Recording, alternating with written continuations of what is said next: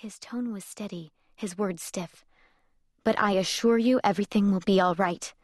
Try to be patient." My father pulled his hand away from my face, and my eyelids met again, shutting me behind a screen of black. He stayed. I knew because I could hear his breathing, just not my own. As last days go, mine sucked. The last day I would have chosen, the last day I deserved, would have involved more chocolate, significantly more. Dark, milk, white, bittersweet, olive-infused, caramel-filled, truffle, ganache. There would have been cheese, too, the soft, runny kind that stinks up a room as it dribbles down your throat.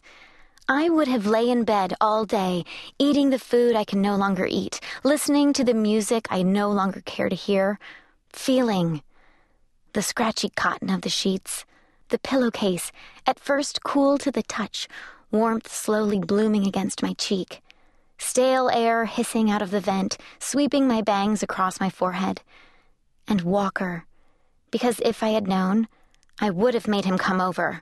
I would have said, "Screw my parents, forget my sister, just be here with me today."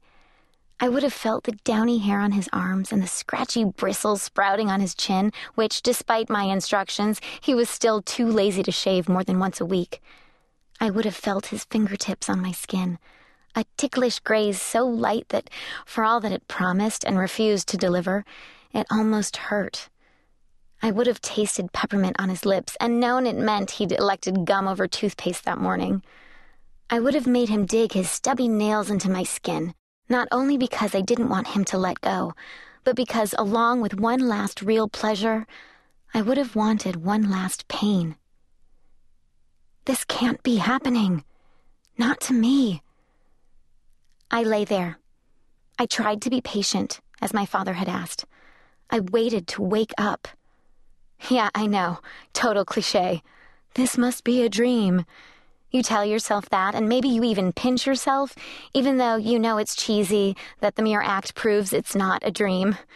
In a dream, you never question reality. In a dream, people vanish, buildings appear, scenes shift, you fly, you fall. It all makes perfect sense. You only reject weirdness when you're awake. So I waited to wake up. Big shock. I didn't. Stage 1, denial. Check. I learned the 5 stages of grief when my grandfather died. Not that I passed through them. Not that I grieved, not really. Not for some guy I'd only met twice, who my father seemed to loathe, and my mother, the dead man's only daughter, claimed to barely remember. She cried anyway, and my father put up with it, for a few days at least. We all did. He brought her flowers. I didn't roll my eyes, not even when she knocked over her glass at dinner for the 3rd time in a row, with that same annoying, "Aren't I clumsy?" giggle. And Zoe pumped the network and dug up the 5 stages of grief. Denial, anger, bargaining, depression, acceptance. Since I was dead, or worse than dead, buried alive in a body that might as well be a coffin, except it denied me the pleasure of suffocation, I figured I should be allowed to grieve. No, not grieve.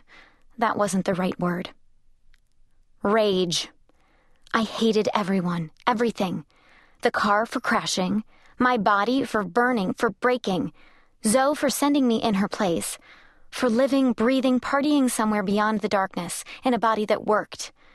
I hated Walker for forgetting me, like I knew he would. For the girls he would date and the girls he would screw and the girl he would curl up with in his bed, his arms closing around her, his lips whispering promises about how she was the only one. I hated the doctors who marched in and out, prying my eyes open, blinding me with their pen-sized lights, squinting, staring, waiting for some kind of reaction I couldn't give them, all while I was screaming in my head, "I'm awake, I'm alive, hear me, help me!" And then the lids would shut me into the black again. My father stayed by my side, the only one to speak to me, an unending monotonic litany. "Be patient, Leah. Try to wake up, Leah. Try to move, Leah. It will be okay, Leah. Work at it, Leah. You'll be okay."